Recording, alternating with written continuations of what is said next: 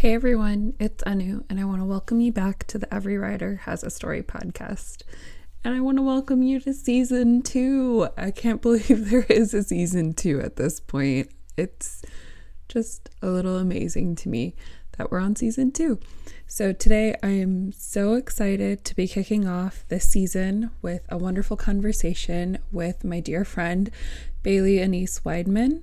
And you may know her as Joyful Dressage on Instagram, and she is one of my very good friends, and I absolutely adore her.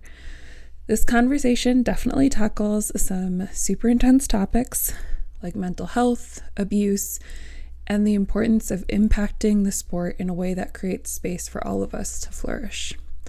But it's also a conversation that's filled with so much joy, pun completely intended, and just a ton of hope.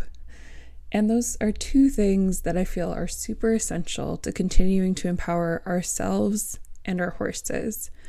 So without further ado, let's jump into this conversation. I have a feeling all of you are going to enjoy it just as much as I did.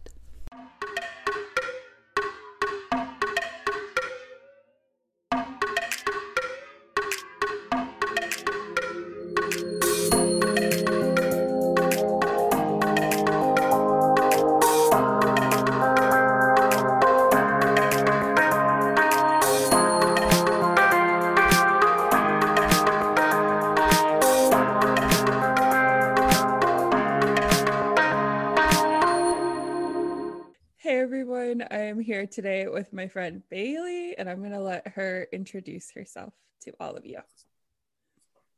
Hi, everyone. I'm Bailey Weidman. I'm a dressage writer primarily, not necessarily by trade or education, but something I fell into. I'm a law school graduate sitting for the bar, hopefully to be an attorney after July. And I currently own 3 horses, one of which I bred, one of which I've owned since birth, and one I've owned for 20 years. Also, like, Bailey is a good friend, so I'm trying not to go completely off track here when I ask you all the questions. And I know we'll get into different tangents, so I'm excited about that.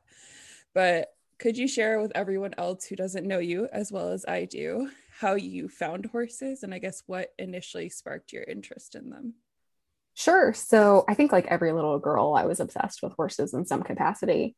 We were living with my step grandma when I was a little toddler. I was probably 2. And we went to Costco one day and found this horse breed book. And I think my mom actually bought a secondary copy of it to hold forever because the first one got so beat up from them reading to me every night. But it was like every little dog breed book, horse breed book, whatever it is. It has a bunch of, breed profiles and just discipline profiles and where horses came from. And I was obsessed. So I think it was for my 3rd birthday. My parents decided to get me like a pony ride, which little did they know where that would go. So to give you some idea, it's been 23 years and I've never looked back since getting in a saddle.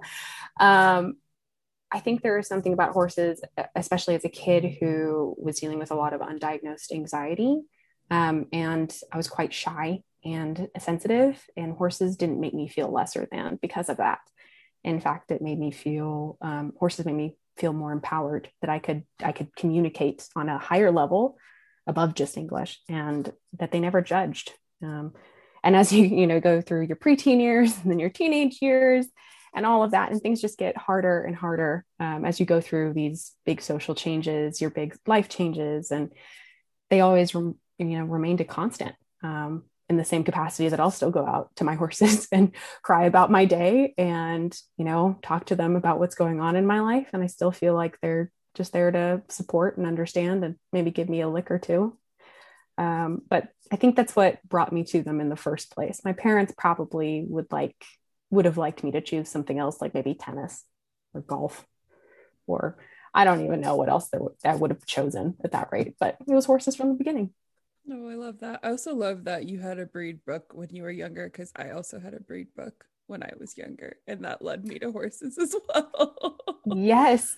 Well, there's something about learning about how many there are and where they come from. And you want to learn more about them because they're history.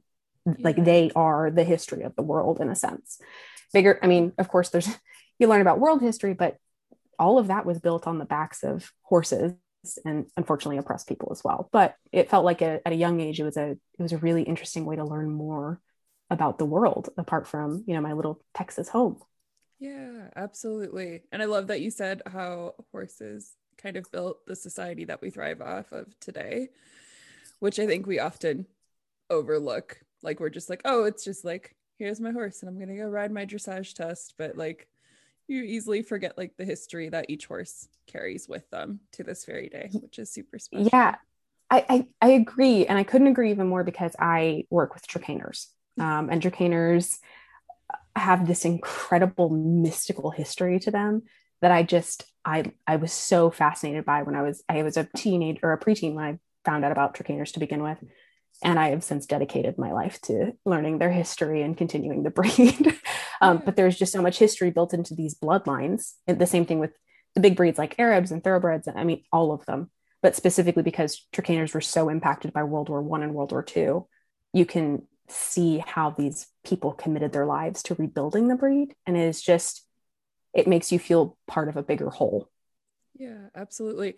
And then for people who aren't quite so familiar with Dracainers and their history, could you give us like a Spark Notes version or like whatever the best condensed version of their history, like to educate us? Absolutely. I've written like an article on the topic. So I'm going to do a short one. Dracainers originated in what was essentially like Eastern Prussia before World War I and World War II. They had their own home. It was called Dracainen. It was essentially a big stud farm. They were originated from local, I'm not even going to do the like Austrian pronunciation, it's really bad, from local stock. And they would bring in British and German thoroughbreds and Arabs that they had imported and start crossing them with these local stock, essentially creating a warm blood of some kind. They were meant to be the ultimate cavalry horse, meaning they could do dressage, they could do eventing, they could pull a plow, they could give a lesson, they could go out to battle, they could do everything. But when World War II came, and oh goodness, they were getting invaded from the north, like through Poland. And I'm not sure who was coming down from that area. My World War II history itself is kind of spotty, but they were getting invaded in the dead of winter. So, winter kind of up north, it's very cold. And the entire stud book had to be taken west and marched out in the snow and in the winter without these horses were essentially their families' livelihoods. It was their families and the horses. That was it. So they started marching the horses, and what ended up, it was originally, it was something like 300,000 horses. It was a big number, considering the small area it was. But I believe it was less than like 5,000 survived after this, after they did what is called the trek. And you could look it up and it's really heartbreaking. So from there, they kind of relocated to West Germany. The Germans helped recreate the stud book. They started doing really selective breeding and then stallions got exported to Canada first and then slowly came to America through Canada. So there's a couple of them.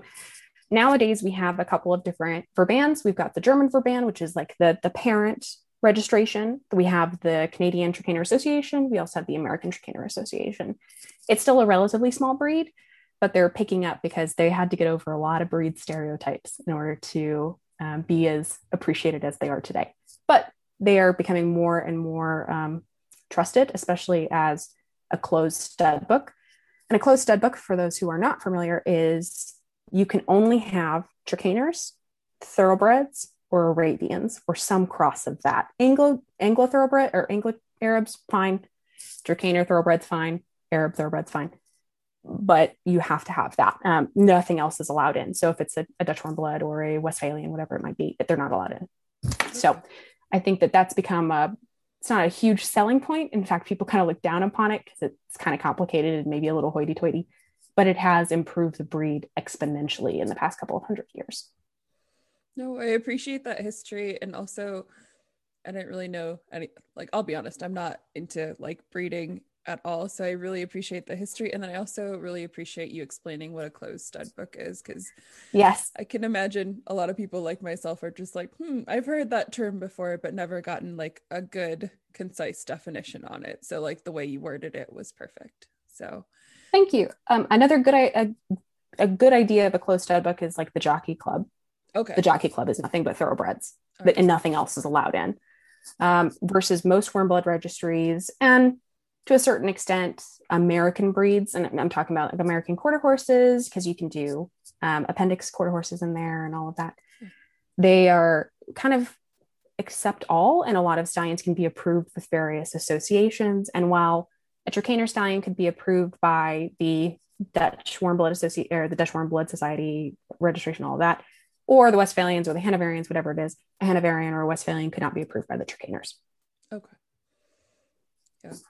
No, I mean, I can see like how people would get turned off, but I also think that like if you're especially like putting World War II into context, it was less than a century ago.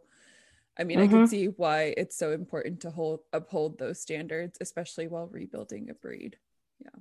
Yes, it's really fun to be able to track back each horse by their mare line, because the Trakehners, more than any of the other warm bloods, prioritize the mare being of quality and of substance, and of being a huge contributing factor. So unlike other warm blood registries where a registered name has to start with the first letter of the stallion's name, or with a alphanumeric association if you're in the KWPNs, the Trakehners are named after the first letter of their registered dam's name. So all of mine are F lines. I mean, if I wasn't on board already, I am now. So yeah, they really value the mares. No, I love that so much. So I know you have a couple of very special Trakehners in your life. I do. So I was wondering if you could share, and you also have one very special pony. So I was wondering if you could share a bit about your amazing herd. Of course. So when I was about 6 years old, my little pony trainer, which was kind of I think we all had one where it was English, but it wasn't discipline specific. You just kind of did a lot about everything. So she got a little pony in from a friend of hers who I'm actually still in contact with. And he was this little chestnut Appaloosa. And so he's about the size of a pony of the Americas, so he's 13.3. And he was brought in as a lesson pony, but boy, he was way too green to be a lesson pony. And I was not experienced enough to be riding a green pony that could buck like that. But I fell in love with him. He did buck me off the first time I rode him, but I love him.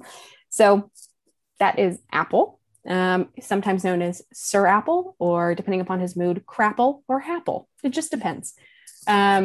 He is now going on, I say he celebrated his 27th birthday in March, but he's anywhere between 27 and 32. It really depends. He and I did a whole bunch of everything together. I'm 5'8" and he's 13.3. So, the height discrepancy got a little weird after a while. But we did jumpers, we did combined training, we did dressage. We were not good at any of them. We were really good at trail riding. So we did a lot of that. And then in 2009, Apple helped wean one of the foals that was born at the same trainer's farm. She was a little private Trakehner breeder in Texas as well. She no longer does anything with them, but I helped kind of manage the small broodmare herd that we had. It was only a couple of horses, 3 or 4, but of high quality. And I was taking care of one of the broodmares, and I'd spent a lot of time with her during the later stages of her pregnancy, just grooming her, taking out for walks. She was uncomfortable. Pregnancy must be miserable. And I got a call one morning that about a month early, a little baby had arrived. And so I went down, and I was the first person in the pen. And we had this shockingly chestnut filly. Out of all of the years we'd had foals, none of them had been red. So it was a bit of a surprise to everyone. And she came up to me when I walked into the pen, and she blew in my face like horses exchanging breath do. And I talked to her, and it was like she recognized my voice from when I've been talking to her mom for so long. And she laid down at my feet.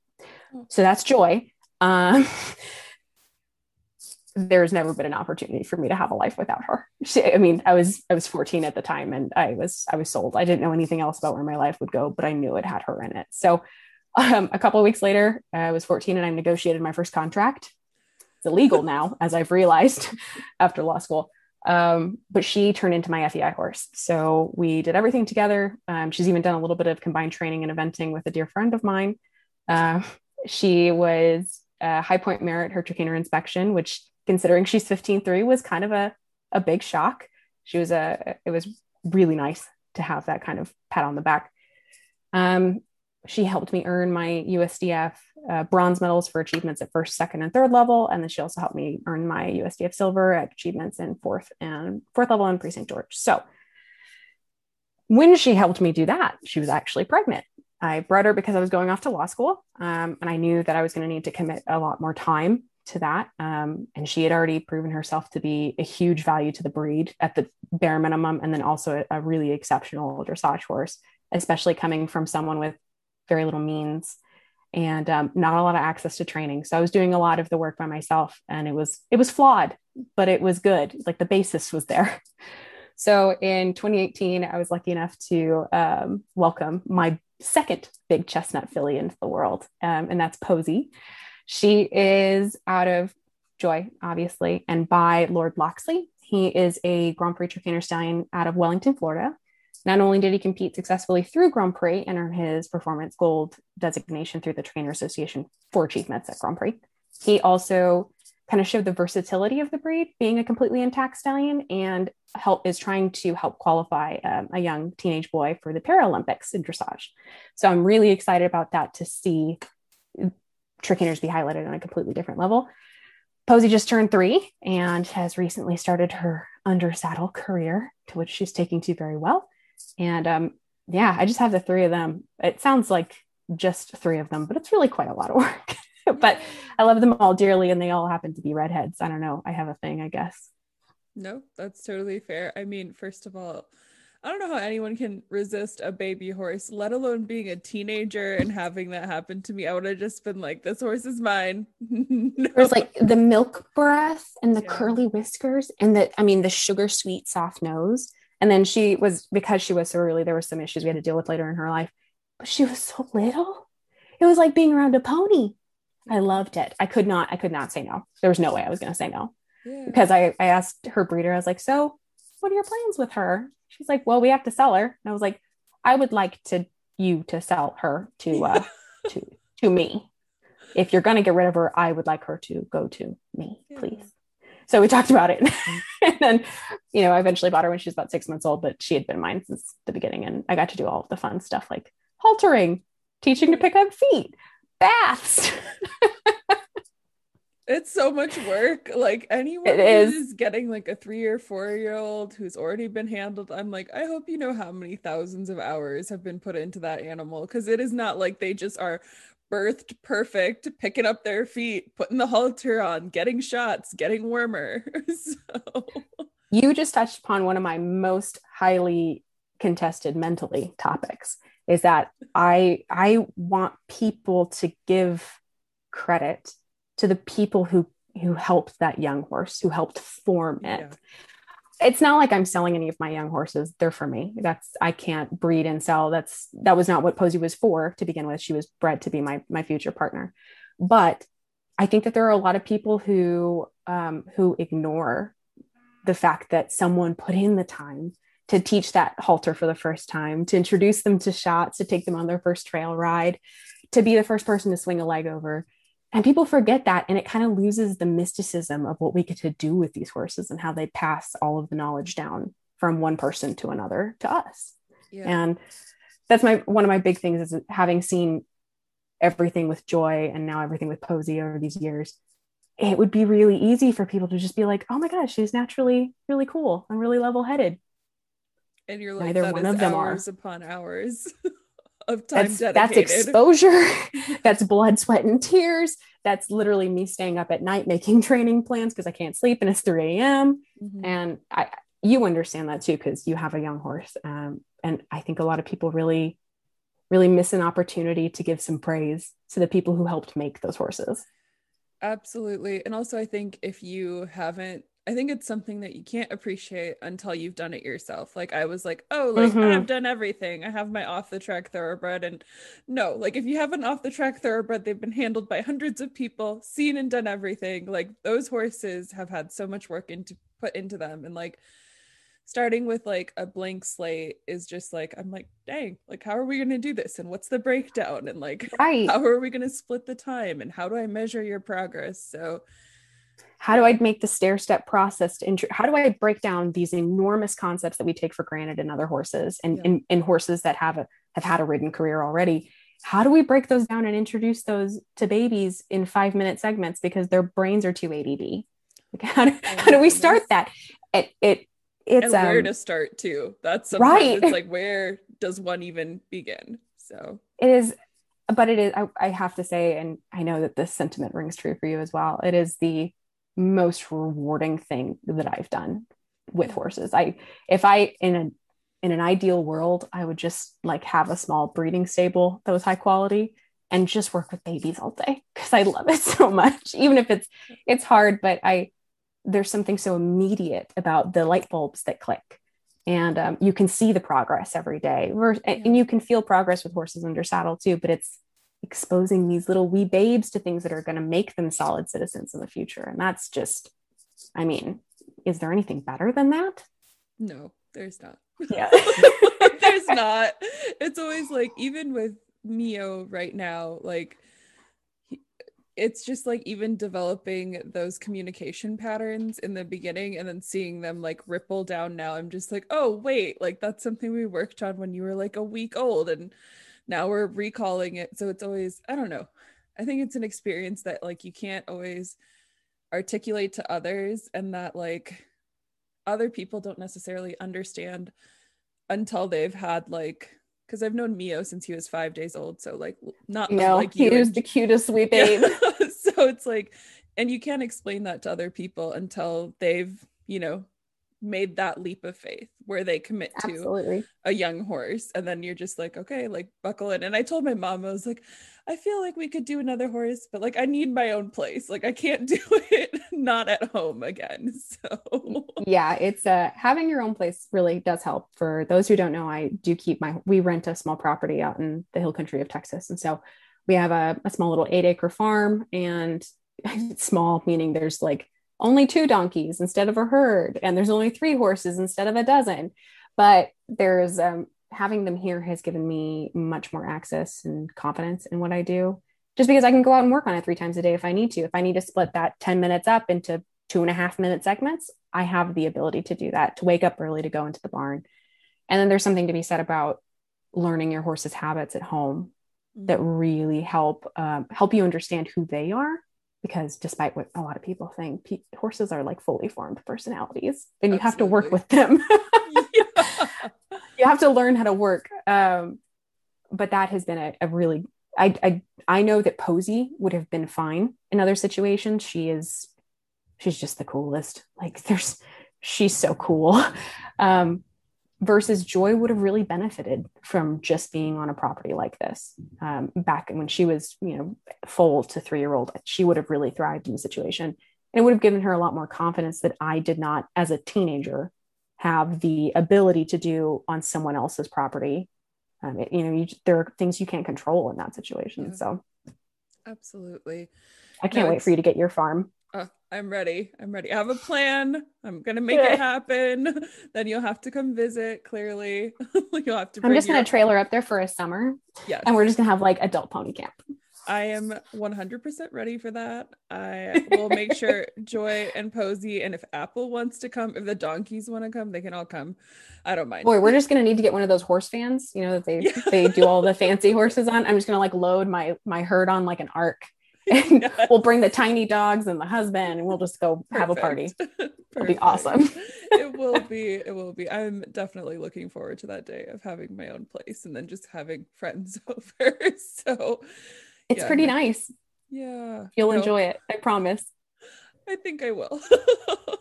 Yeah, but I was wondering if you could share. So you gave us like a brief overview, but I know when I first started following you, the one thing that like really attracted me to your profile was Joy. She's just like such an amazing mare. And like also I think it's because I saw like aspects of a Katie's mirrored in her and then also an Apple. And I was like, what are these horses? I would like to know. So because like Joy, I think you posted some pictures of her doing like her half pass, and like that's exactly like a Katie's. Like you can tell they just like light up and they're like, I love lateral work. And like I just think she's an amazing mare. So I'm wondering if you could share a bit more about her and your journey together. Oh, I would love to. Um, Joy is Joy had the sacrificial lamb quality, in the sense that we I had been riding dressage for quite some time as you can when you're a teenager, I guess. And we had a situation come up where I had to move away from my childhood barn, and it was kind of unceremonious and heartbreaking, especially because I was about to turn 18. That's just such a big part of your life. And it was really hard to figure out what to do next because Joy had just turned 3 and we didn't have the funds. I mean, my horses literally moved to my front yard, which is about an acre, at my parents' house. And I had to figure out how to just care for her, much less work on her training and have dreams and goals. And the sacrificial lamb quality is that she's the first one that I had to do. I had a horse that I had to work with without guidance. I didn't have any. I had a mentor that I could see occasionally, and a lot of YouTube videos that I watched, and a lot of volunteering at shows so I could scribe. But Joy just has this fantastic. People get the wrong impression of her because she's got a big personality, and she can be a little, not marish because I hate that adjective, but she has really high standards for people. She has standards of how she wants people to work with her. And I'm guilty of imposing those standards. Like, I'm the one who told her that was the right thing to do. Sometimes it makes for complicated rides for other people. If you can get her to canter, you're lucky, but that's on me as well. So as a 3-year-old, she was quite immature. She was maybe 15-1. Joy has no markings other than this really cute little squiggle star and a lot of white scars because she liked to sleep in round bale holders as a baby. Right. It was really great having to get her out of that a lot. And so when I started her in the spring of 2012, around her 3rd birthday, she was so amenable and willing and never said no. And I knew that would be really easy to take advantage of. It's really easy when you have a baby like that with a really good brain, but a body that's not ready to keep up, to just continue pushing. And I knew that was not it. So the separation between me and my trainer at the time kind of worked, because then she got 3 to 4 months off and grew a whole bunch and was able to come back into work. So we started doing little schooling shows. We would walk down to a property that I rented, their arena, a couple times a week. It was like a 2.5-mile walk one way with a Greenbroke 3-year-old. We saw some javelina, some coyotes, rattlesnakes, the whole thing. And but all of those walks really built up this incredible trust that we were having to face all these weird, unmanicured horse things that otherwise she would not have seen. And that was exceptional preparation for the rest of her life. She very quickly showed me that she had an aptitude for dressage. She was not bred for dressage. She was just bred to be like a nicely bred chicaner. Her sire was a mediocre hunter at best, but a really nice looking horse. And her dam was an Anglo-Tricaner who had broken her shoulder as a yearling, I believe. So while she was serviceably sound and comfortable, she was not ever going to be a riding horse. But she had nice bloodlines, and so she was used as a broodmare. And I kind of thought that I'd ridden through like 3rd level once or twice. And I thought, if I could get this horse to 2nd level, I would be really happy. I think that she can do that. And she continued to show up every time in spades and exceed expectations, especially because she was just so, people didn't take her seriously. People didn't take me seriously. We didn't have a lot of glitz and glam. She was pretty small. She ended up being 15.3, got those last 2 inches. And she's not the biggest mover. In fact, she's a very correct mover, but she's not of modern dressage horse movement where it's a lot of knee action. She's quite flat. But it all made for her attitude where she showed up every single day, especially at shows, because she loves to travel. She loves going new places, made this experience so fun. So we got through 2nd level successfully, scoring in the 70s, which was a big old shock. And I was like, I guess I got to put a change on her. Is that the next thing I do? Is that 3rd level? So we saw my mentor a couple of times and did a couple of clinics, and eventually I got changes on her. And with about 60 days of that kind of work, we went out 3rd level and earned my bronze in my last year of being a junior young rider.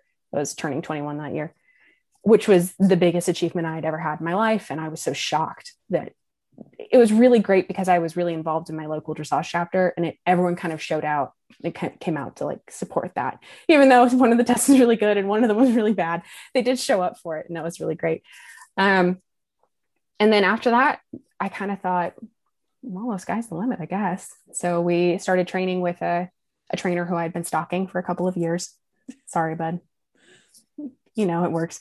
But he helped kind of take me over the hump into fourth level, which was territory that I'd never been a part of, and then into pre St. George and schooling all of the I-1. It was weird. It was a big jump, but Joy made everything seem doable. While she has big opinions and while she really expects a lot of her rider, usually me, and I usually fail, she never holds a grudge and she's always willing to show up and try again. And that has made for just a awesome career to be a part of. She did really well at regionals for the 2 times that we went, and then showing her off to the Trakehner board and having such high quality compliments was a huge gift. And even, we've had some on and offs in the past year because we were dealing with some, not necessarily lameness issues, but just some offness in her body that I was having trouble diagnosing. And I think we finally figured it out and we're back on track.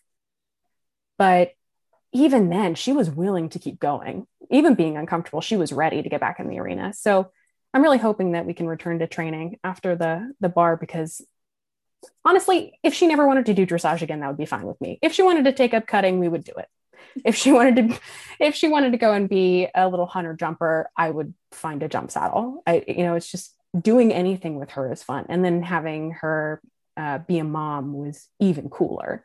And now having this little foal that I always expected would be really like her and was not in any way, like was the complete opposite, has been an exceptionally eye-opening experience, and how I manage Joy and how I can translate that to other horses.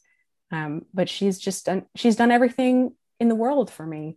And in return, I get to like hang out with her every day and call her pretty and feed her treats and occasionally do some really cool dressage stuff.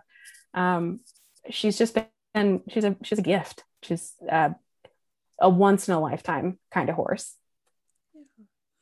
No, she's amazing. Also, I really enjoy everything you post about her. Like every time I see her, I'm like, dang, that's a horse. Like, I really like horses who are sensitive, and I can't stand like over articulated knee action. It's just not my jam. Like, I know it's for some people, it's No. not for me. So, like, every time I see her, I'm just like, that's a nice horse. Like, I'm just like, that looks like a horse I would enjoy being around, which is not the case. Like, when I see other horses online, it's just like, I like horses who are sensitive and smart. And like, every time I see Joy, I'm just Yeah. like, sensitive, smart. She's a supermodel.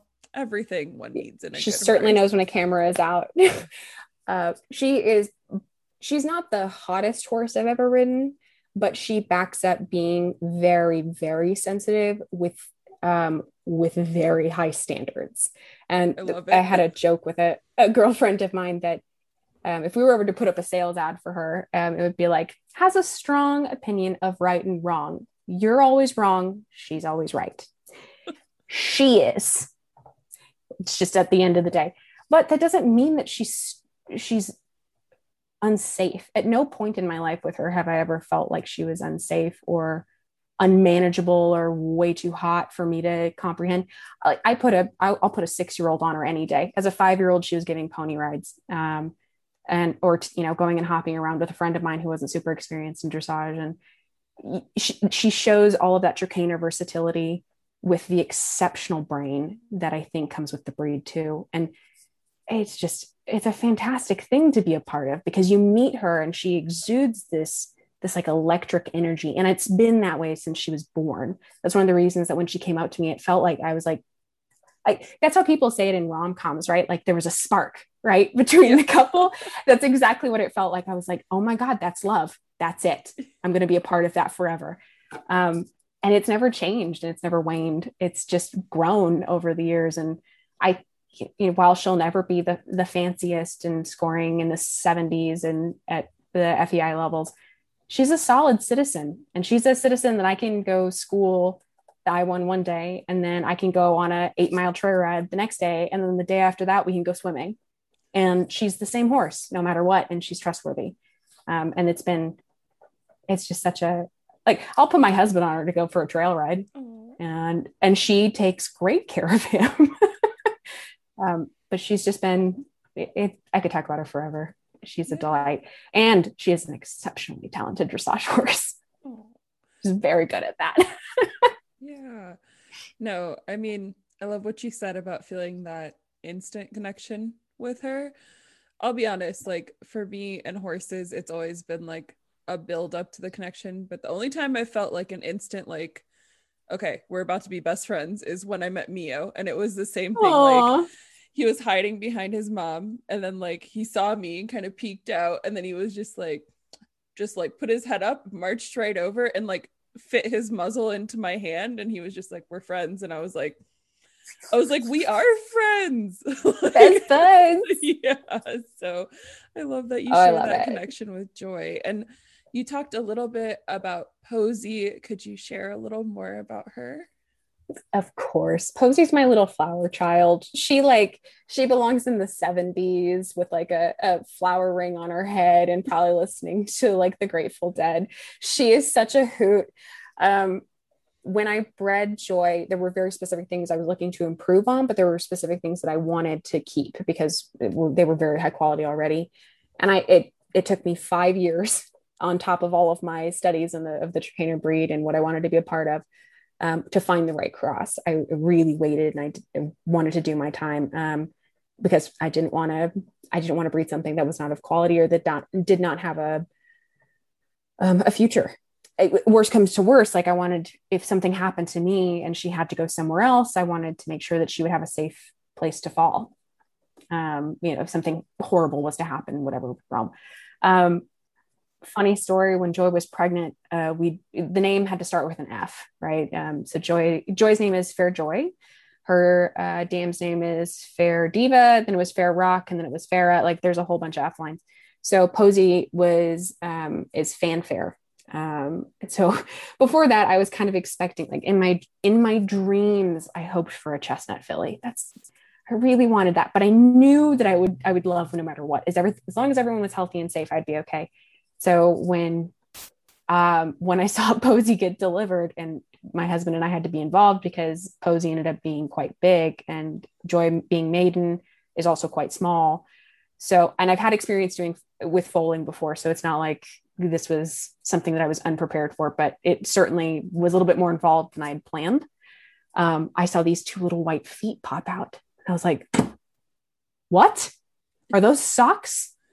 And as we finally got her out, I had been calling this full F-bomb because I assumed I was going to be dropping a lot of F-bombs when I was training it. Because I had also assumed that this was going to be like a little bay colt with a pissant attitude.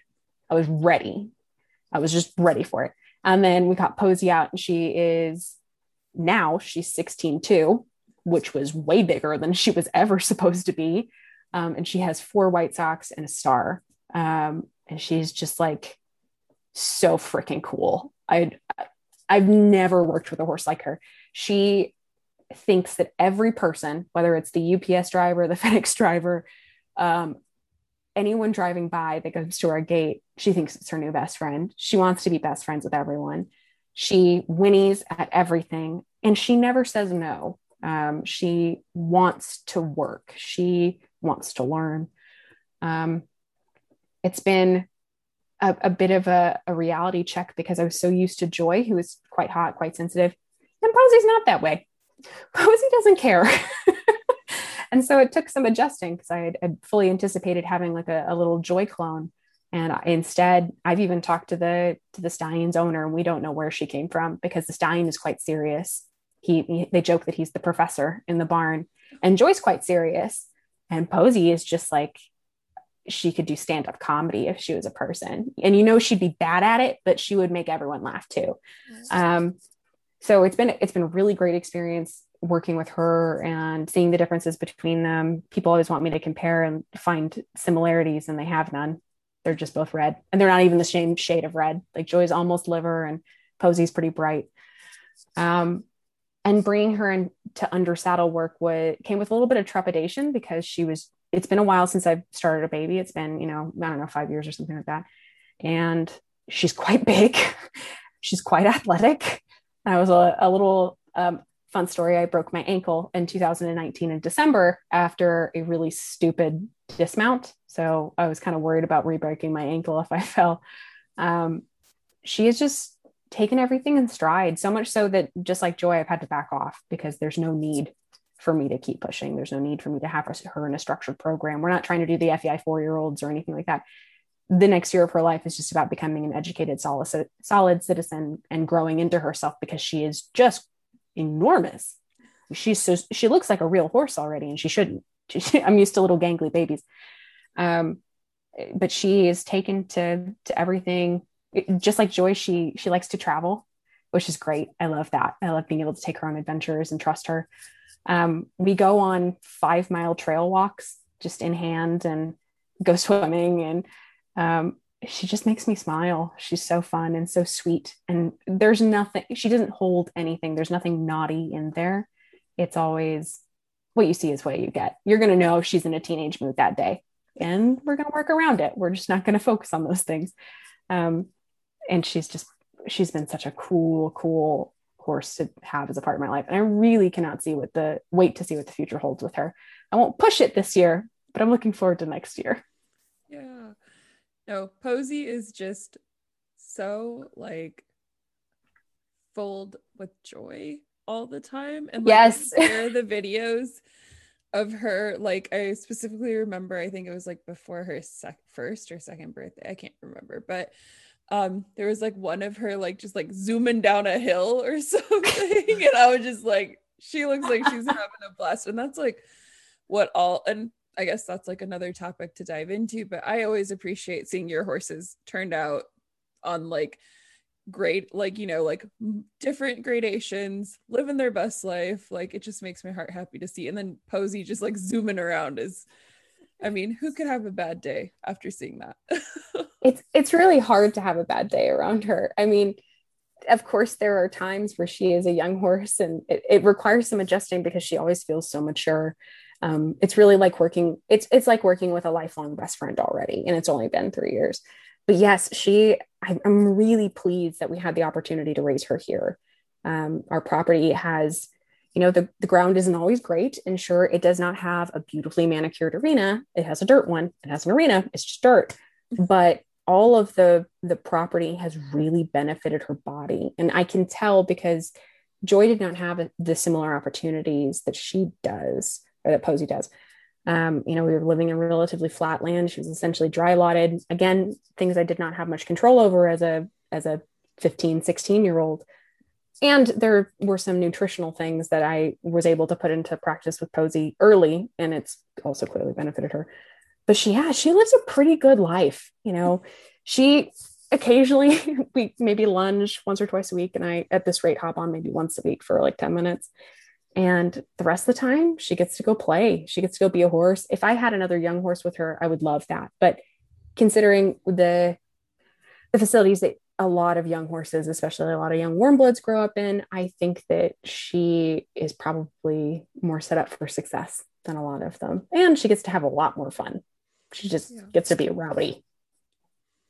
No, I love that. I also agree that young horses should be turned out. That was like, he was the first baby I've raised, but that was like 100%. I was like, no matter what, he needs to be out, just living his life in a herd dynamic where he can grow, flourish, because they don't have any other jobs when they're that little. They just need to be safe. They need to learn how to be horses. Yeah.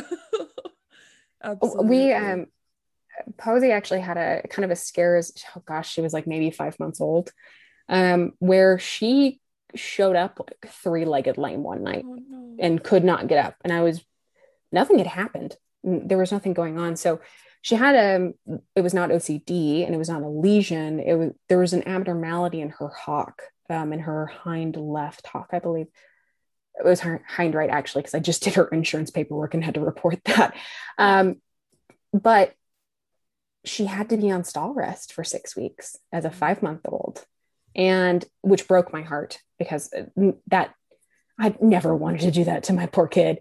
And I mean, despite what most young horses could do, lose their minds and be frustrated and become maybe even self-destructive, like I know Joy would have at that age, because that's who Joy is. Posey handled it like a champ. She was rowdy, but no more than you would expect from a kid. And the leg healed really well, but it really superimposed this idea that we have to have adequate turnout and adequate socialization, even if it's not. Yes, there are horses that cannot go out in big herds, certainly. But we have to give them the opportunity to socialize, whether it's over a fence or in stalls where they can touch each other. I'm a huge proponent for 24-hour turnout if capable, right? I have the facilities where that's something I can do. I've also boarded places where that was not something that could happen, and you just have to work with what you have. But if you do have to stall, then you have to make it still like a social experience, let them nibble at each other between the bars. Don't have these like concrete wall bars that look like solitary isolation. We have to keep doing. I mean, solitary isolation is already cruel and unusual punishment for people, and we're pack animals in general, but horses are innately herd prey animals. We have to give them what is essentially a fundamental right. We cannot deny that. No matter if your horse is a Grand Prix horse or if it's a wee little babe like Apple who just gets to hang out and be retired, they still deserve that socialization in some capacity. Yeah, absolutely. I think, I don't know, at least in my experience, because like you said, sometimes it's not within your control. And I've been at boarding facilities where it's definitely not like you get the Yeah. turnout time you get, and that's what you have to be satisfied with. But I have noticed, like with Acades, there was a huge jump in his like resiliency, like after workouts, that where he was just like, Yes. oh yeah, I can come back and do it again. Whereas before, when we were unlimited, it was just like, here he comes again and he's sore, and like, how am I going to combat this? So I'm always happy to see other equestrians like advocating for that kind of lifestyle for their horses, because it does make a huge difference whether or not you want to acknowledge it. The science proves it. So Yes, it really does. I'm one of the things that I'm really loving about this younger generation of equestrians is their willingness to advocate for clear wrongs that they see. yeah. It's something that I know that our generation struggled with. Maybe it's because we didn't have social media in the same capacity that young riders do today, a benefit and a detriment.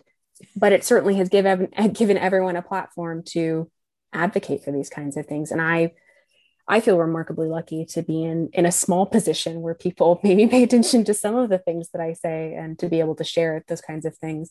It's funny we're talking about this because so my pony Apple damaged his check ligament about a month ago, and while it's not, the prognosis is not grim, I've been really careful because traditionally all three of my horses go out together all the time with the donkeys, and it's no big deal. Posey and Apple play, but Posey has gotten really big and really strong, and I'm a little worried about reintroducing them for the moment while Apple is supposed to be on pasture rest. Okay. I just don't want to take a chance at Posey. She likes to play. She's just quite big, and he is very little. Like there's close to a 3-hand difference between them now. So I tried to do something different in my setup yesterday. I have a big pasture with a couple of little run-in pastures, and I didn't want him to be completely separated from the girls while they were all, they're wandering around their big pasture. And so I built this little pasture for him, and it was good because he could touch the mares and he could see them and he could do all of those things. But I went out to check on him before I did turn in. I was eating dinner and I just wanted to make sure he was okay. He was standing in the corner of his pasture facing the girls who were 3.5 acres away, and he wasn't eating. He has like lush grass everywhere. And he's just standing there looking at them. And it broke my heart. Yeah. I mean, I felt like such a bad mom, and I knew I was doing it for his benefit.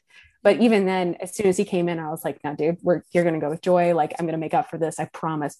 And I can't imagine seeing horses just dry lotted, looking like that all the time, pining. It really just shatters me, especially knowing that Apple is he's the submissive in the herd. He's the lowest rung in our herd. And even he wanted to be with them. He's used to being beat up, and he still wanted to be with them. Even though he's kind of in pain, he's mostly serviceably sound. We're just doing the rest to make sure nothing else gets damaged. And it's just like, so I made sure this morning he went out with Joy so he could get that that time that he was so clearly pining for. Yeah. Oh God, I just like cried on the porch. It was awful. Yeah. I felt so bad.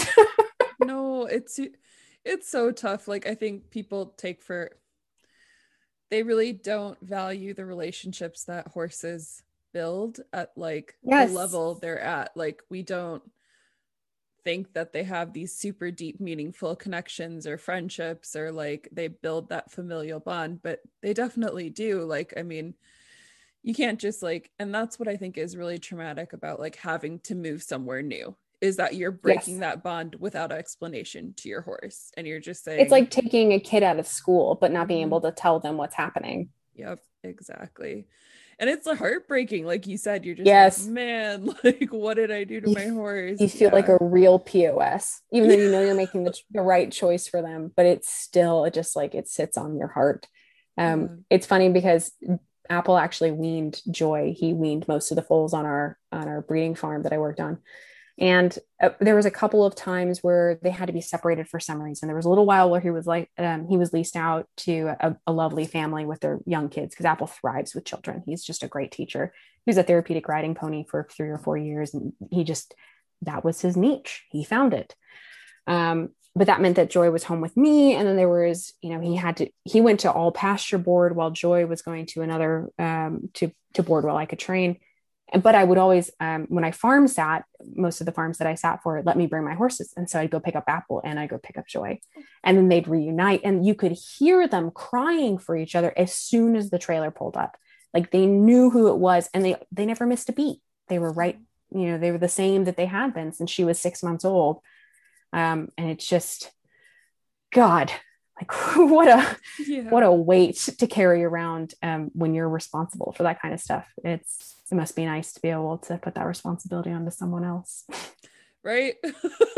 Yeah, Yeah. must be great. Yeah, I think it's one of those things that like once you see it or become aware of it, you can't unsee it. And that's like I Yes, think the really hard part of being in the sport and being conscious of like the ethics that ethical issues. yes, 100%. It's just like once you like I always tell my dad, you can't unring the bell. Like once it's there, there's no going back. Like you're going to see it and then you're going to have to deal with like the All the I don't ramifications of yeah, becoming slightly more of compassionate the and empathetic yeah, towards your horses.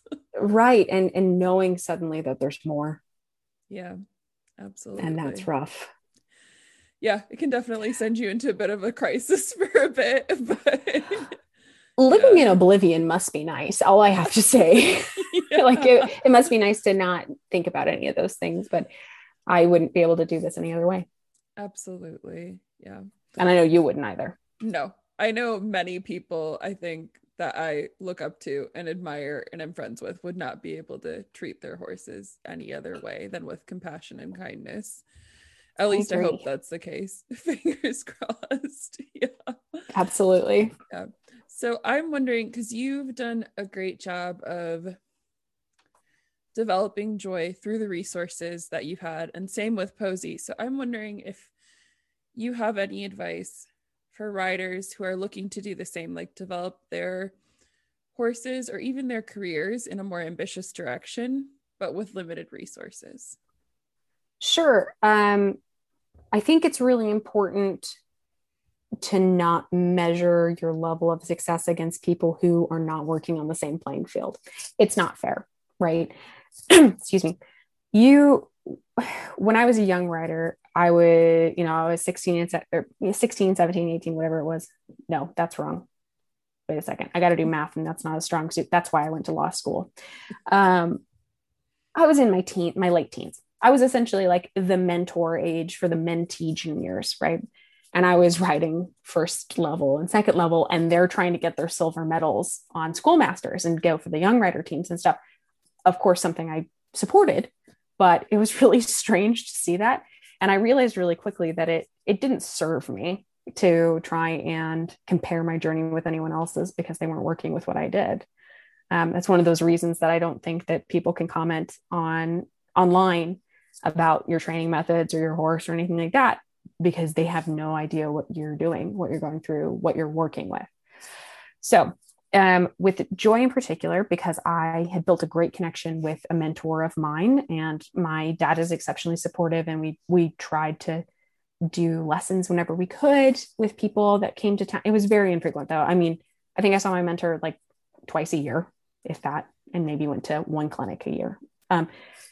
We were accepted to the George Williams Clinic, the Young Rider Clinic for Region 9 in 2015, which was a wonderful experience, but not something that we would have been able to do very often. It was a commitment. But I learned that online resources are your friend. And I'm not talking about Railbirds. Those are not your friends. But YouTube is exceptional. If you're like me, you are visually oriented. And one of the things that I found is if you go to YouTube and you're trying to figure out what a nice like training level test looks like, right? You're trying to figure out ways of finding that. The USDF has done a great job uploading symposiums for people with like Debbie McDonald, with George Williams, all of those kinds of people. But also you can find just regular old people who are willing to upload their tests to YouTube for criticism and share the score. And maybe even if you're lucky, find the comments and the scoring for each level. Dressage is a numbers game at the end of the day. And the more time you commit to learning the directives of the level and what they're trying to do, the better you can serve your horse by preparing them in the right way. And a lot of people kind of skip over that. It's like at the top of the test, there's a purposes box. That's where you should spend your time. It's not the rest of the stuff. No, I couldn't agree more. I mean, like I know when I study for like a dressage test, that's where I'm at, is like right there. And then I'm just like, okay, what is this? But like, I was talking to a couple of my friends and they're like, no, I don't really look. I'm like, what are you doing with your life? Like, I have many questions. How do you have the confidence to just go in without studying the test? Like, what is going on? Right. And it felt really important, especially bringing up a young horse, that I tried not to skip any steps. In all honesty, of course I did, because I was a teenager and I was trying to work with what I had. But that doesn't mean we were not successful in my version of success. My version of success was going to shows, which we didn't get to do very often. It was maybe twice a year if we were lucky. Having a positive experience no matter what. Joy was a reactive young horse. Sometimes it meant that we did a lot of extra circles or we did a lot of interpretive movements in the ring. But the point was riding through those movements and continuing to go back to the work. And that was kind of the cherry on top, because showing is like the cherry on top of having a horse of no matter what you do. So I thought it was just great to be there. But it did come away with a lot of valuable feedback. So I tried to take that feedback. I tried to compare it to YouTube videos that I could find. I would try and ride anyone's horse that they would let me, anyone's. It's like, give me your ponies, give me your rescues. I did the whole Lady Liberty thing. Bring me your tired and poor. And that really helped a lot, because there's this feeling that you get with a horse that you know really well when they start to feel something different. And a lot of the time you don't know what's happening. But that helped a lot. I think a lot of it was scribing too. I know that many people are not willing to volunteer their early mornings on Saturdays and Sundays to horse shows that they're not riding in. And I cannot recommend doing it more, even if that just means that you're a ring steward and doing the bit checks and everything, which is something I've done as well. You still get to watch a ton of people ride. And then you can go and look at the scoreboards. You know, you can make notes for yourself and compare and contrast. But the most valuable thing in the world is scribing. To be fair, this is for dressage. You know, show jumping and eventing, I still think you should scribe, because the foundation for everything is dressage. But I made some really wonderful professional connections and had some fantastic conversations with judges about tests, about what they're looking for, about what are markers that are indications that they see bigger things or return to the fundamentals. That was a tremendous help. And then also as a teenager, I was essentially a working student and an exercise rider for a couple of barns, which I can't recommend enough. As a future lawyer, I have some issues with like the labor laws, but if you can have the opportunity to do manual labor in return for some lessons on anyone's horses, including your own, you have this opportunity to learn a ton and to ride as many horses as you can. So at the end of the day, my big advice is ride every single horse you can get your hands on, take all of the lessons that you can from people, whether that's just because you're auditing lessons or you're auditing a clinic, which are two things you have to do, I think, as a rider. And even if that means that you're learning things that you don't want to implement, that's as important as learning things that you want to try and fulfill and try and replicate at home. But I think all of that really, really served me well with Joy. Then, of course, there was the point where I knew that I'd reached my knowledge barrier. There was a certain point that I was like, I could fumble my way through this, but that's not fair to her anymore. And that's when I stalked a trainer for 2 years to see what he was like in the warm-up arena with his students at lessons at home. You want to make sure you find someone who is, you don't really judge a rider by what they do in the show ring. You judge a rider by what they do when no one's watching. And that's kind of what I wanted to do, was stalk him for that. And I found him, and he's been excellent since. That's the really nice thing. But even then, I've still continued to try and fulfill my education in other ways, mostly online, especially during COVID, trying to get as much inspiration and question making as you can. And then if you're ever in a place, sit for your L, which is the first level of judge that you can. That's one of my 2022 goals, is to sit for my L. So you can do it if you're an adult amateur. You don't have to become an open if you do it. And I think even if you use it as an opportunity to continue your education, you really should.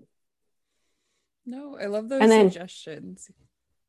Yeah, sorry, I didn't mean to interrupt. No, please. All of those things served Posey as well. I think especially because I had to do some refreshers on young horse stuff. It's been a while, but a lot of internet resources. And if anyone who listens to this wants internet resources, I have a running list of them that I keep for everyone.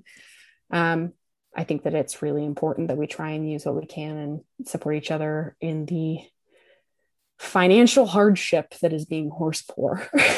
Yeah, absolutely. No, I love that you touched on making the most of the resources that are available to us, because I feel like it can become really easy to get super comparative real fast and then be like, man, if I just had like that extra, like, $10,000 a month, what a change that would be. And it's like, oh boy. Yeah.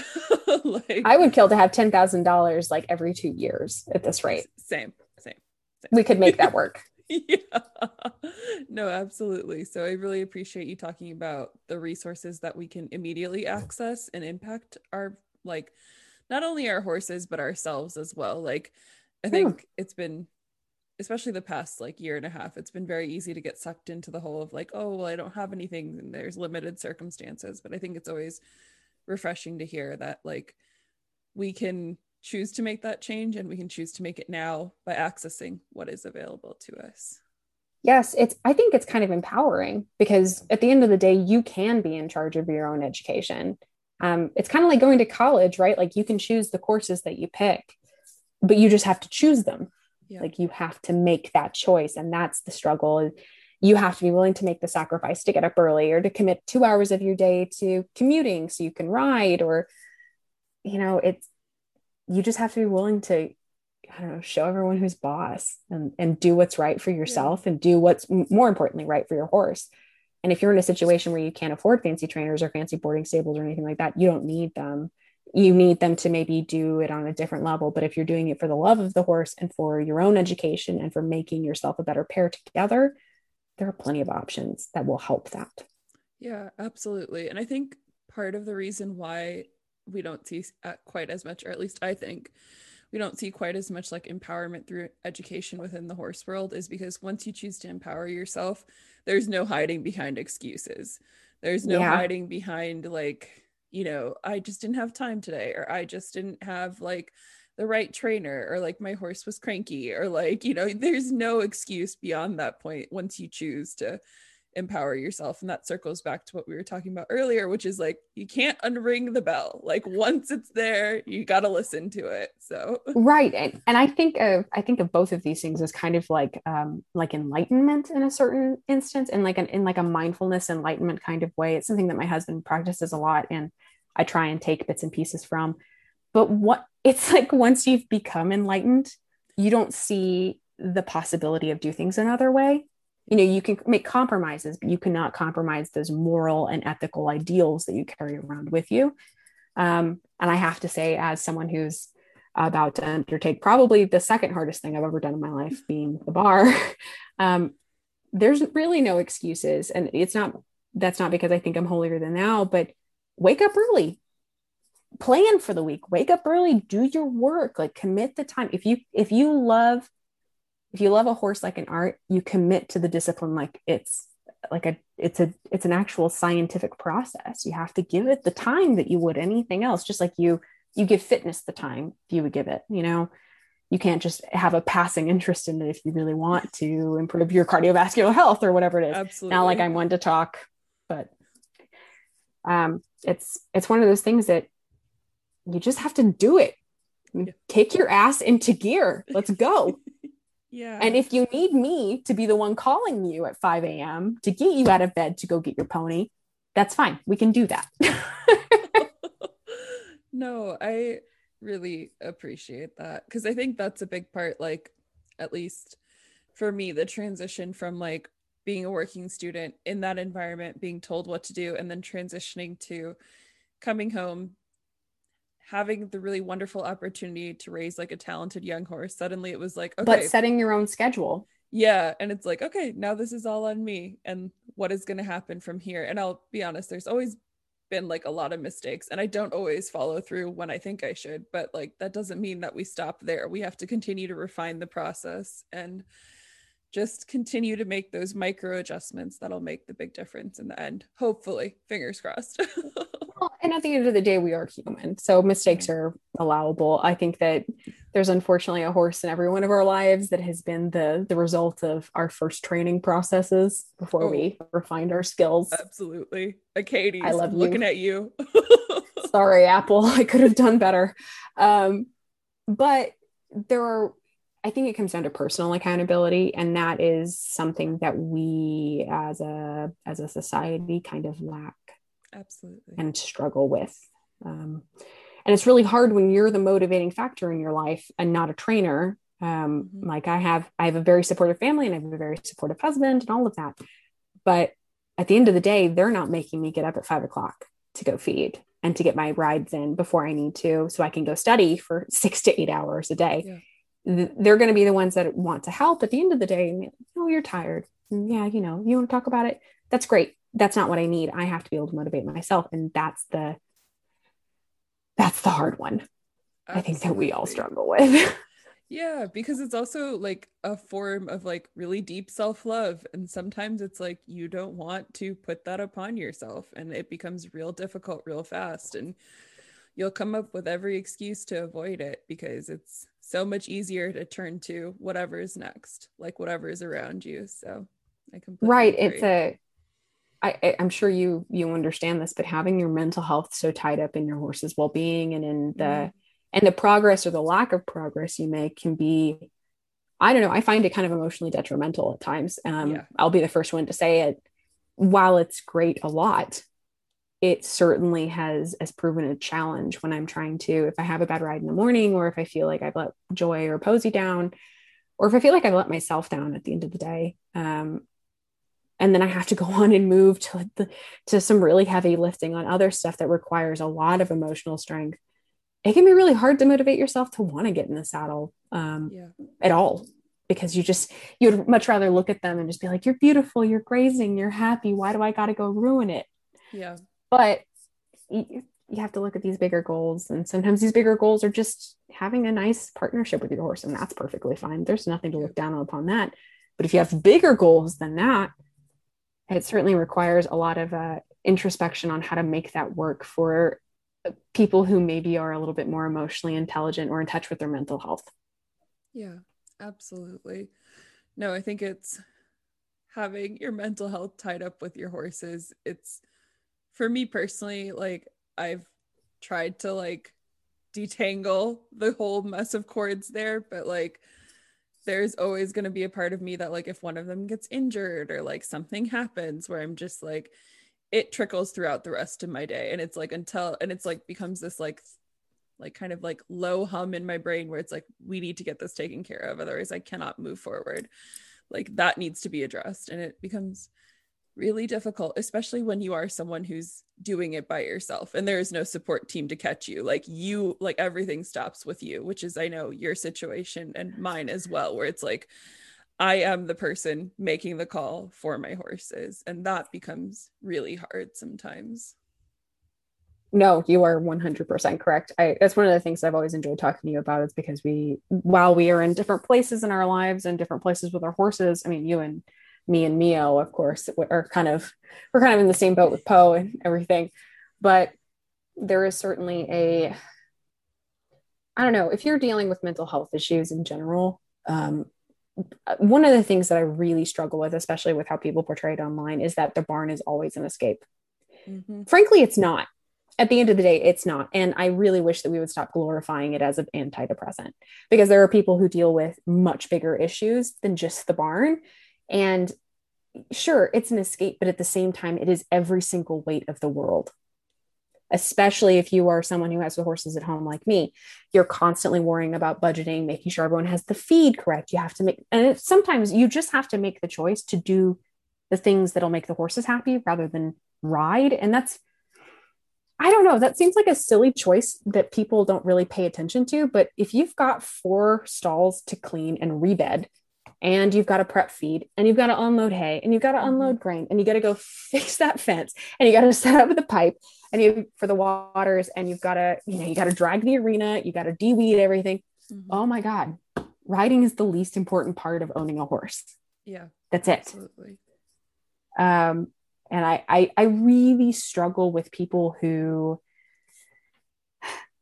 have not had to undergo things that make them realize that the barn isn't always going to be the cure-all, or you're in a position where the barn isn't a cure-all. It feels like a really taboo topic to talk about sometimes, because it feels like everyone online, especially just in our Instagram community, because of you and I run in the same circles, which is great. And I love that, because that's how I met you, and I'm very happy for it. And I've met tons of great people, but simultaneously I found a lot of people who spout this damaging rhetoric about how you manage yourself at the barn, and how you manage your horses, and how that means you should manage your own mental health. If you're someone like me who has dealt with mental health issues since you were a preteen, maybe even younger, depends on when anxiety kicked in, there are things that cannot be solved by horses, and that horses sometimes are triggers for financial stability. If you're a person who worries about money, as I am, I'm constantly worried about money. Or if you're having a really crap day and you're worried about getting on and maybe taking that on your horse, the barn isn't always going to be sanctuary. It is in beautiful places. It's like a church, you go and you have your worship, but it doesn't mean it's always going to be that place. And I wish that we would really recognize that, because I think that would normalize a lot of mental health stuff that riders go through. And it would normalize us talking about the fact that we have these really complex relationships with these horses, because they're just more than a pet. Like my little dog sitting over here, I love her dearly, but she's not like a guiding light in my life. I'm going to take great care of her no matter what. But I literally bred a horse into being, and I'm responsible for that life no matter what happens. And I have the 2 other ones that I've been responsible for 20 years. And now coming up on, I think it's Joy has been 12 years. She's just turned 12. And it feels so put upon to impose this idea that if you don't make the barn great, then you don't appreciate the horse. You're not grateful. Yeah. We're always grateful, but sometimes the gratitude is tiring. And can we just normalize that? Yeah. And sometimes the gratitude is hard. And sometimes it feels like you question yourself a lot more than you ever thought you would. And why isn't it okay to normalize that? Yeah. To talk about that? Because we do have these complex relationships with horses like we do with people.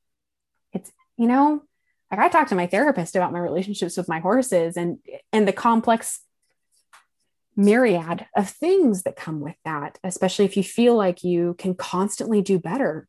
God, that really ruins your mental health. And sometimes you have to prioritize yourself over the horses. The horses are going to be fine in a paddock with enough hay. Yeah. They're going to be fine. They don't give a crap about our training schedules or about any shows that we want to go to, or even if you feel good about yourself, to be perfectly honest. Yeah. They're happy. And as long as you provide them a happy life, we can be able to take the time for ourselves to make ourselves the people that our horses should have. Absolutely. Yeah. No, I think I am always grateful to be at the barn, but Mm-hmm. it's not always like an easy breezy, like, like Sunshine and roses. living a blessed life over here, like Right. going to see my horses. Like, I'm not saying that my life isn't blessed. It's very like there's so many things Right, that are but at the wonderful. same Yeah. time, you feel the need to disclaimer that the same way that I did. Yeah, Because if we don't absolutely. say those things, then we think that people are going to come after us as being like bad horse owners or bad people Yeah. for not understanding that, yes, we live a really privileged opportunity to have these animals and to participate in their well-being and to develop them the way that we want. But at the same time, that privilege comes with weight. Yeah. And I wish that we would stop having to explain that. Absolutely. Like, I mean, I love Acades so much, but he is a really difficult horse, and it has been really difficult to like say goodbye to many dreams that thought were going to happen to him. And it's like hard because that does burden your relationship with the horse. Like, it's not like his and mine relationship is like always this beautiful, bright, clean thing in my life. Like I told you before we started recording, like I've just had to let him sit out in the pasture for a week because it's like right now we're just not talking, not speaking. We both need space away from each other. And I think that you are onto something about if we can talk about that. Like I've always said like, oh, my horses saved me, but the truth of it is that I saved myself, and I saved myself by making sure that Yes. my horses were provided for, that my horses did get whatever I at least had within my knowledge the power to give them. But I think it's really hard because Good for you. That's exactly what I would love to hear from everyone. yeah, but I think it's just really easy to get caught up in like that romantic imagery where you're just like, this horse came into my life and he saved me and it was amazing, and like then we rode off into the sunset, especially because we're fed like I think two very distinct things. Number one is like the horse person who just like, oh, the horses flock to them and they're just like, the messiah of horses. And then the other one is I just love that. like, and the other one is like, there's this person and they rescued the horse, but then the horse rescued them. And it's like, those are the two storylines we're fed. And often it's not that. It's like these like murky gray areas that we have to navigate, especially when you have like deeper ambitions coming into play. And it's hard not to Right. be resentful when those goals aren't met, or they aren't met to like your exacting standards. So Right. I could not agree more. I think that's one of the it is a privilege to have a horse that is talented, right? And have a horse that is talented in the way that you want it to be, or in the way that you desire to fulfill your riding life, or your riding career, really. Like I always wanted to be a dressage rider, and then Joy came along and she made me one. But at the same time, she also made me feel like shit. And in response to that, really, she didn't do it, but I made myself feel bad because I was clearly not doing this exceptionally talented young horse justice. I was not doing what she could have done with any. I have a friend who's a rider down here who I could not love more. He's an exceptional human being. Had I given Joy to him as like a 3 and a 4 year old, she'd probably be a Grand Prix horse and she'd probably be winning in the 75s, you know? But I'm here and I'm trying to make the best of it. And sometimes that's hard to come to terms with. And one of the things that I struggled with, I think, especially in the past couple of years, because a lot of big changes have happened in my life in the sense that my world is no longer just providing for my horses. Um, I finished law school. I started law school, which was the big one. Like that was enormous. I got married, which I never expected to do. I bred a horse, which was a long time goal of mine that I always wanted to have. I wanted Joy to be like my F-line brood mare if something ever happened, and she produced this exceptional young horse. But at the same time, I brought all this additional responsibility and goal setting onto myself, and sometimes it feels like, who would I have been if I had just been able to let this go and to wait for a while? And it sucks that that's not something that we can talk about more openly, because we all struggle with those kinds of thoughts. We all struggle with these thoughts because, yeah, at the end of the day, we're lucky. We have the most amazing animals in our lives. And not that dogs aren't amazing or cats aren't amazing, but we have these exceptionally intimate relationships with our horses. They know us better than we know ourselves. And sometimes that's cruel. Sometimes Joy will point to a part of me and be like, you've got to work on that. Oh yeah, And they that, know how to find it. right, that hurts. And sometimes you don't have the emotional capacity because the rest of your life is pulling at that part, right? And so you have to learn to prioritize. And you're right, sometimes it's just easier to and more fulfilling to just watch them be horses out in the pasture for a little while until you can find your center and learn to understand why you started feeling that way. But at the same time, that means that you have to have the ability to have that emotional intelligence to be able to reflect on your feelings, which happen to come from an animal that don't speak English. It's so much work. I wish we talked about it more. I really do, because I know you feel the same way. The fact that I'm able to give Apple his golden years, like in return, everything that he gave me really just like breaks my heart and that we have this opportunity to support him. But at the same time, and I wouldn't have it any other way, but at the same time, you're like, this was really a lifelong commitment. And sometimes as a teenager, you don't realize what a lifelong commitment is. It's like you think your high school boyfriend's going to last forever, right? And in reality, the relationship that you had with an animal is going to last for what, if you're lucky, if you're unlucky, 10 years. Apple's going on 20. Yeah. And I hope to have him for another 10. But there are heavy decisions that come with that. And there's a lot of pain that comes with watching something age. That's hard. Boy, I would like to relegate that to someone else.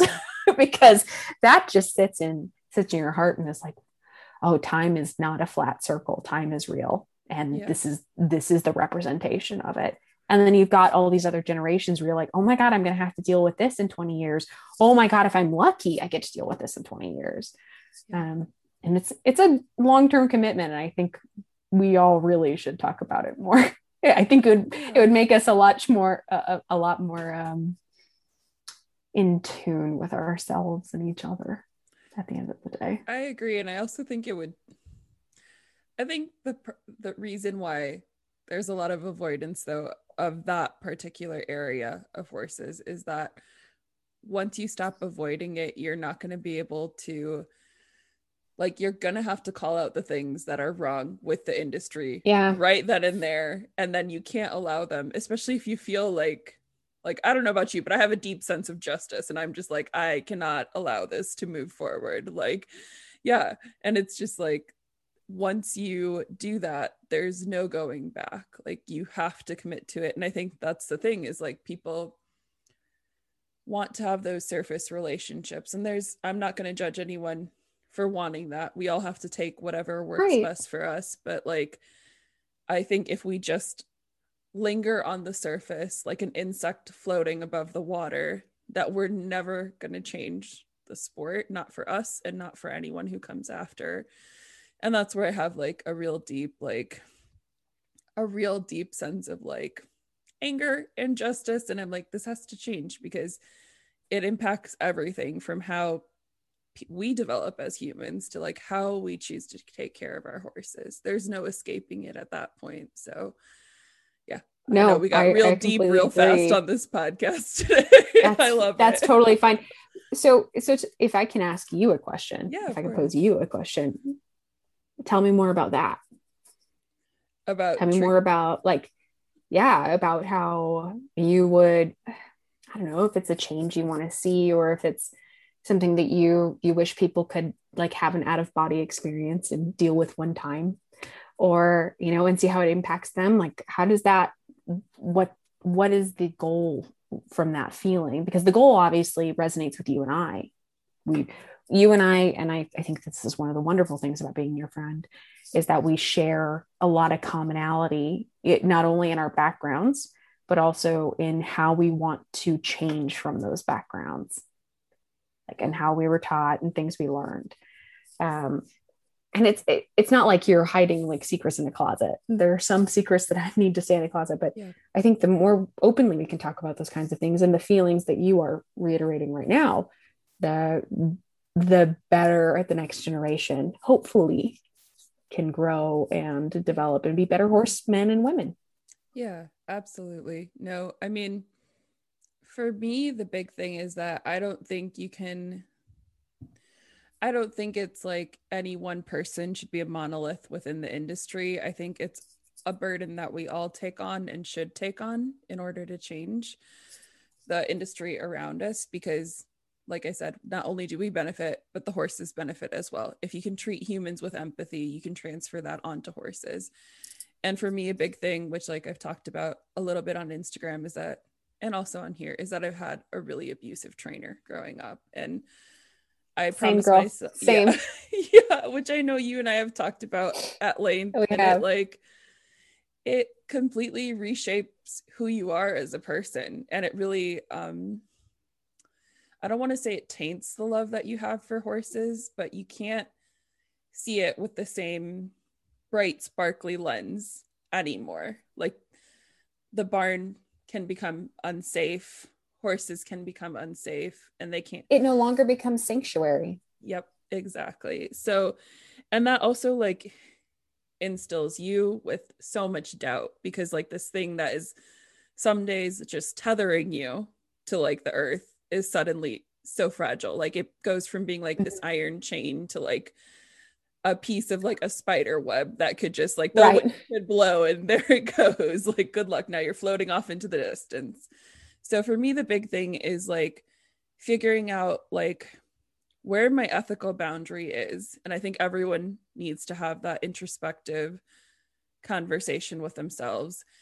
And what are the Couldn't agree more. things, yeah, and what are the things that I will not allow within this boundary? And for me, I always say the shame and the violence stops with me. Like I am not going to lay my hand on any horse in a moment of anger or in a moment of like pure violence, which I think is what we see a Right. lot. And the shame part of it is, I think, professionals within the industry put that upon young riders in order to make them feel powerless, which goes back to your point about seizing our like education and making sure that we're responsible for it. So for me, that's like, I think if everyone could take a chance and like have that conversation with themselves and say like, this is my moral and ethical boundary. These are the things I'm not allowing into it. And these are the reasons why. Then I think we can start to see more of a positive change. But I don't think that everyone wants to do that. And I'm It's a one lot person. of heavy lifting for people who Yeah. maybe don't want to do it. Yeah. And I don't know how we, other than showing up every day and sharing parts of ourselves that we feel comfortable, I don't know how we incite that change. I think the only way to do it is to like, summon whatever sliver of courage you have and share it. And it doesn't have to be on social media. It could just be Right. talking to your barn friends or your family, or One of the like, things that I found yeah. really beneficial, I'm sorry, I did not mean No, to no, interrupt, you're is that good. so I use like a little writing app. It's Equilab, like I share it when I use it, Yeah. but it has a note function that I use religiously. It's not public for good reason, but it is probably where it's like me keeping a writing journal or a writing diary, and I can be really honest with myself about my shortcomings and where I need to be bigger. And I think that, yeah, I think that that's an alternative to sharing on social media. Most people think that if it's not social media worthy, then it's not worthy at all. Mm-hmm. And that's could not be more from Yeah. more alternative to what I think you and I both believe, because there are much bigger issues than just like how high you can jump or what level of dressage you're scoring at. And Absolutely. I think it all comes down to how honest can you be with yourself, just like you said. Yeah. Also, I feel like anytime someone's like, I don't know how to start sharing, and I'm like, I don't think any of us know how to start sharing until you start. Like, you can't know how to do something until you attempt to do it. And then once you've Yep. attempted to do it, then you can either dig in your heels and make that judgment call, like, no, this isn't for me, or you can choose to pick yourself up and keep moving forward. And that's what I hope people do, is that, like, you choose to pick yourself up, you choose to keep moving forward, you choose to like live by the list of ideals that you set for yourself and your horses. Like, those to me, like, I'm a religious person, but like the ideals I set for myself and my horses are like things I will, Commandments. yeah, I will never break them. Those are like the guidelines I live my life by, more than religion, more than faith in myself. Like, how I treat my horses is how I live my life. And maybe that's not the most healthiest, but that's the way that I can kind of perpetuate change, not only within horses, but like within myself. Is like, I have to really, like, it's like what you were saying, when you're committing to making the change, like, that's what I'm committing to. I'm committing to these standards, and those standards have never let me down. So that's what I have to. Right. um, I completely agree. I think that I'm a lot like you in that same sense where I have these standards that I don't want to break. And I have these promises that I've made to myself and to my horses that I honestly continue to break. That not because I want to, but because I'm still learning to get past the trauma that was instilled in me as a young rider, all the way up until you're late. I mean, I was 17, almost 18 at the time I split from the person who kind of left those marks on me. And I'm still paying retribution for those years. I'm still trying to unlearn lessons that I learned in those years. Um, and sometimes I fail, and I try and be really honest about that, like with you or with with my husband, because he's the first person who sees me after I come in from a 5 a.m. ride. yeah. um, or my girlfriends that I primarily talk to on Instagram because they're horsey people, and I don't have many of those in my area anymore. But I try and be painfully honest, to the point that it's like it hurts me to share, but I know that sharing it holds me accountable. It doesn't really matter if other people think poorly of me for that or for what I've done, because they know that my life is a much bigger picture to that. And like a moment of weakness or a moment of frustration, because that's what I really struggle with, is I had a trainer who escalated because she didn't know any better in hindsight. Like, she had never been educated in that sense. And so she kind of instilled it into a bunch of young riders that, like, kind of like dominance theory, Yeah. like the more frustrated you get, the more not necessarily violent you become, but the more aggressive you become, Yeah. the better. And that's something that no matter how much I subscribe to some like R plus principles, and I believe that my writing has come in leaps and bounds since then, and so is my understanding of horses. But I still fail, and that's what brings me into these kind of shame spirals. But I try to be as open about those as possible, in the hopes that it encourages someone else to maybe move through that same feeling, Yeah. to face what they're dealing with, break it down into the trigger, and then try to establish how you can move forward from there. Sometimes for me, it's just not carrying a whip. Like at the end of the day, it's just not carrying the whip. It doesn't matter. Yeah. Sometimes it's, we're just going to go out and we're going to have a trail ride. Like, I'm just going to do a couple transitions here and there. But it's hard to kind of come to terms with those shortcomings within yourself, because you feel so responsible for what you cause. And that can be really Absolutely. hard. Yeah. No, and I think what you mentioned about sharing, though, I think the reason why it's so important is because it's not that you're going to feel better necessarily, but then you're You feel creating worse, arguably. yeah, sometimes you're just like, man, like, was this the right choice? But like, in being courageous enough to share those moments that aren't perfect, you're creating space for others to know that they are not alone, that like this is not something that they alone struggle with, which I think is like a huge thing in having Yes. horses. Yes. Like Yes. it's always you and your horse, like a team of two. And it's just like sometimes you can get It's you two so, against the world, but it's yeah, not.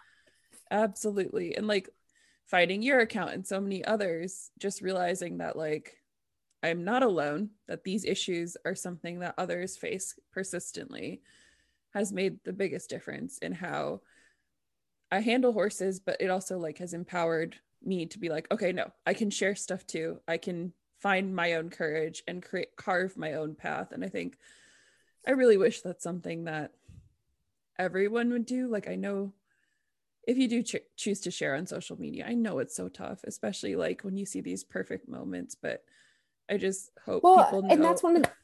Yeah. that's one of the reasons that I started sharing like unedited chunks of writing because look, I don't have an exceptional FEA pedigree because I did a couple of shows, I got my silver medal, and I literally had to commit myself to law school. And since then, all of my return plans have gone to crap. Like it just it's not come to fruition. And arguably, maybe that means it was just not the right time, even if it felt like it was the right time so Yeah. closely sometimes. But I think that there's a huge misunderstanding that all dressage and all horse riding is light and happiness. And it's not Mm-hmm. because social media allows us to share the highlight reel of everything. So, despite what some people thought about videos being too long, I've thought that sharing chunks of training, whether that's with Posey or originally it started with Joy, was just like, here's the 10 minutes of whatever work this is, the good, the bad, the ugly, the stuff that needs to be improved upon. Just know that you're not the only person out there, whoever you are, that Yeah. is dealing with these kinds of inconsistencies in your work. That doesn't mean the work's not good. Yeah. It just means that it happens. And I wish that we could continue to follow through on those kinds of feelings a lot more. Like I wish I could touch base on all of those people. Be like, hey, tell me what's up. We got this. We can do it. Yeah. Rather than just being like at a big old fancy barn and someone's like helping you school your horse the whole time.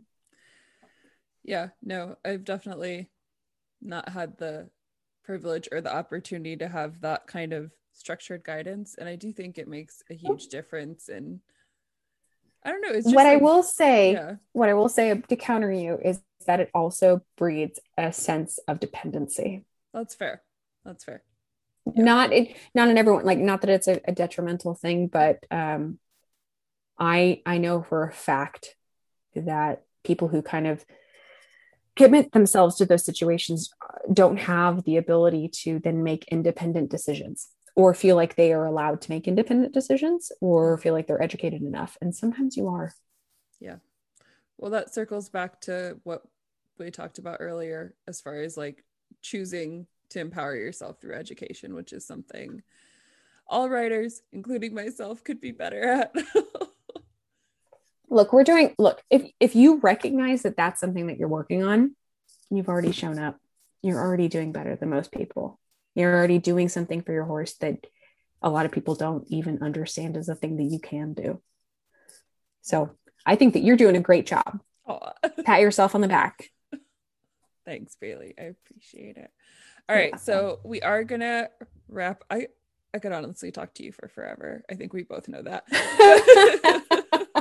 But we Well, are. thank you for having me on and listening to my Yeah. rambling. I do appreciate it. I am always happy to listen to any rambling. All right, so we're gonna wrap up. And I always have some lighthearted questions, but before we jump into those, could you share how, if people want to connect with you, what would be the best way to do so?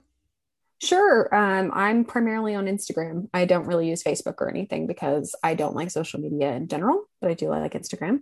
You can find me at joyful_dressage. You will see a lot of red horses, and that's me.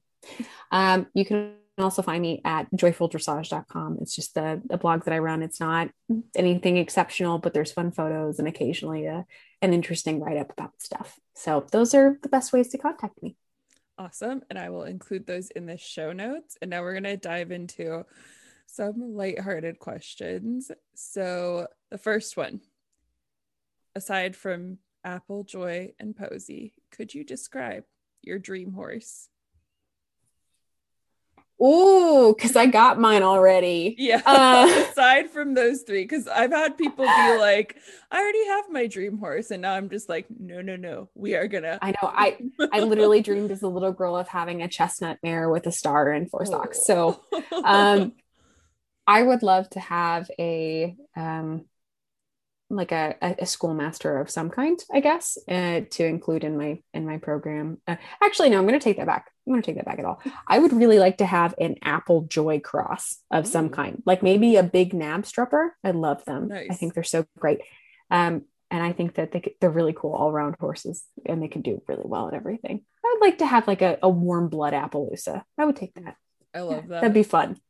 Yeah, that would be super fun.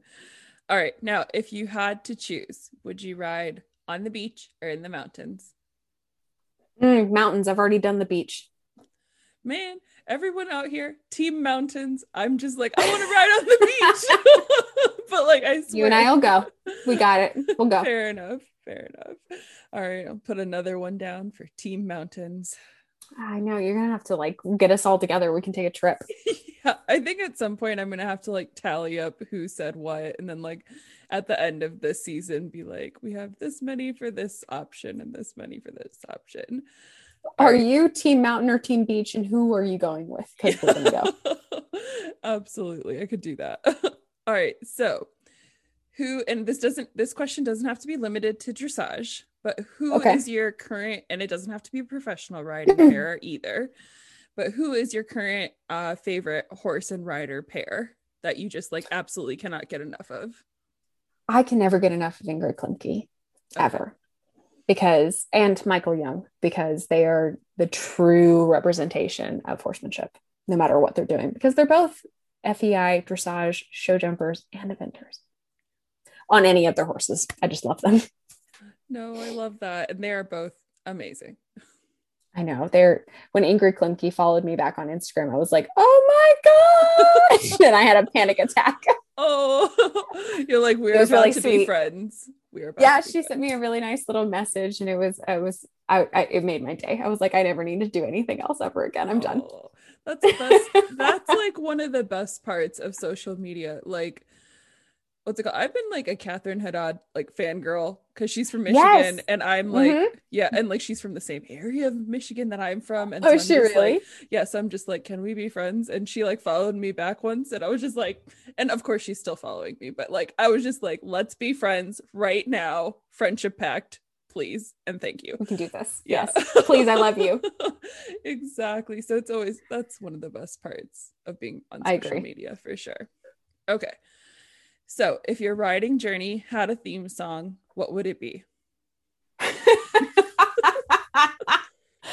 um, oh my gosh. I'm that's a good question. Okay. I'm choking on myself because No. I didn't ever expect that. That's hysterical. That's like the one question I've never had an answer for. Um, let's see. And it sucks because I don't even listen to like pop radio. I'm gonna have to pull up my songs on Spotify to figure this out. I guess it would be Joy by Iron and Wine at Fair the end of enough. the day. It would be Joy by Iron and Wine. Or yeah, I think I'm gonna stick with Iron and Wine. Okay. It's the best one. All right. And then if Apple, Joy, Posey, Penny, and Tossie were sorted by the sorting hat, which Hogwarts houses Oh, would they be in? okay. So Apple's a total Hufflepuff. Okay. Like 100%. He is so great. But he's a sweet boy.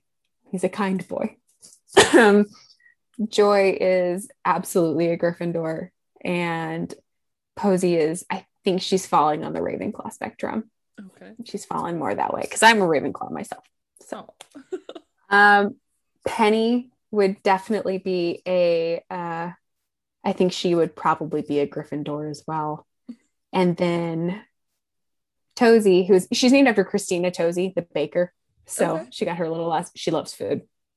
She's also Who quite shy. doesn't? She's a little Midwestern girl. So she would probably be a Hufflepuff as well. And then the only Slytherin that we have in this household is my husband because he took the Pottermore quiz and he ended up being a Slytherin. And I was like, oh no, maybe we got to talk about that. Oh, I love that you're a Ravenclaw. I'm a Gryffindor. Always. Are you really? That does not surprise me at I all. know.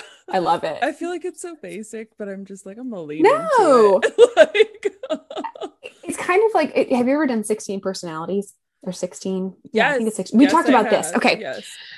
So when I was younger, I did that around the same time that I did like the Pottermore quiz. And it said that I was a Gryffindor in my, it said my 16 personalities. And I did it again as an adult because my dad wanted us to know, like he wanted to know which each one of his children and his like son-in-law fell in the Gryffindor or in the Harry Potter houses. So I did that and I did the 16 personalities quiz and it changed completely. So I turned into a Ravenclaw and my 16 personalities thing changed too. So I guess we just grow sometimes. That's fair. That's fair. Also, 16 personalities is amazing. I have like my whole thing screenshotted on my phone so I can refer back to it days I'm not feeling myself. I'm like, okay, let me break this. What's happening here? Yeah. Exactly. Yeah. All right. So the last question I have for you is, what is a favorite quote or one that you draw strength from? My mentor when I was a teenager, we were sitting down and we were talking. I had just done like 12 stalls and he was having a beer. So we were talking and he said, as soon as someone says that they're done learning, that they've lived everything they've learned everything as a rider, they shouldn't return to the saddle. I love that. And that has stuck with me consistently. And then of course the quote that says the only two emotions allowed in the saddle are humility and a sense of humor. But that's one that I think we fight with mental health a little bit. So I tend to turn to my mentors a little bit more. Yeah. It's always stuck with me because he's not a young man and he still believes that kind of stuff and still believes that he's still learning. And I think we all can take something from that. Yeah, absolutely. And not just with horses, but with everything we choose to do in our lives. Exactly. Yeah. All right. Well, thank you so much for recording this episode with me. And I know we're going to talk soon, as we always do. Yes, absolutely. Thank you so much for having me on. I could not be more proud of you for doing something like this. And I cannot wait to share the hell out of it. And I can't wait to listen to more episodes too. Yay.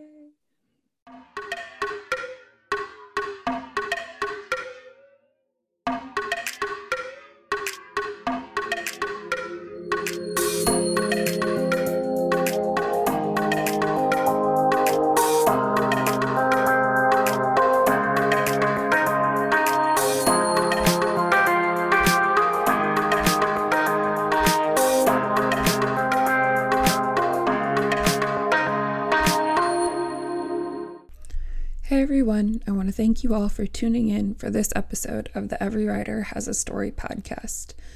And I want to thank Bailey for being such an amazing guest. I hope our conversation was one that could encourage you to empower and take charge of your life, both at the barn and outside of it. Because whatever your goals and ambitions are, they are worth the time and effort, and you should be the one who is in control of where they are leading you. If you want to get in touch with Bailey and follow along with her amazing herd, her Instagram handle and a link to her site have been included in the show notes. Thanks again for tuning in for this episode of the Every Rider Has a Story podcast. And if you want to keep up with all future episodes, make sure you hit the subscribe button. I'll see you on the next one. Bye.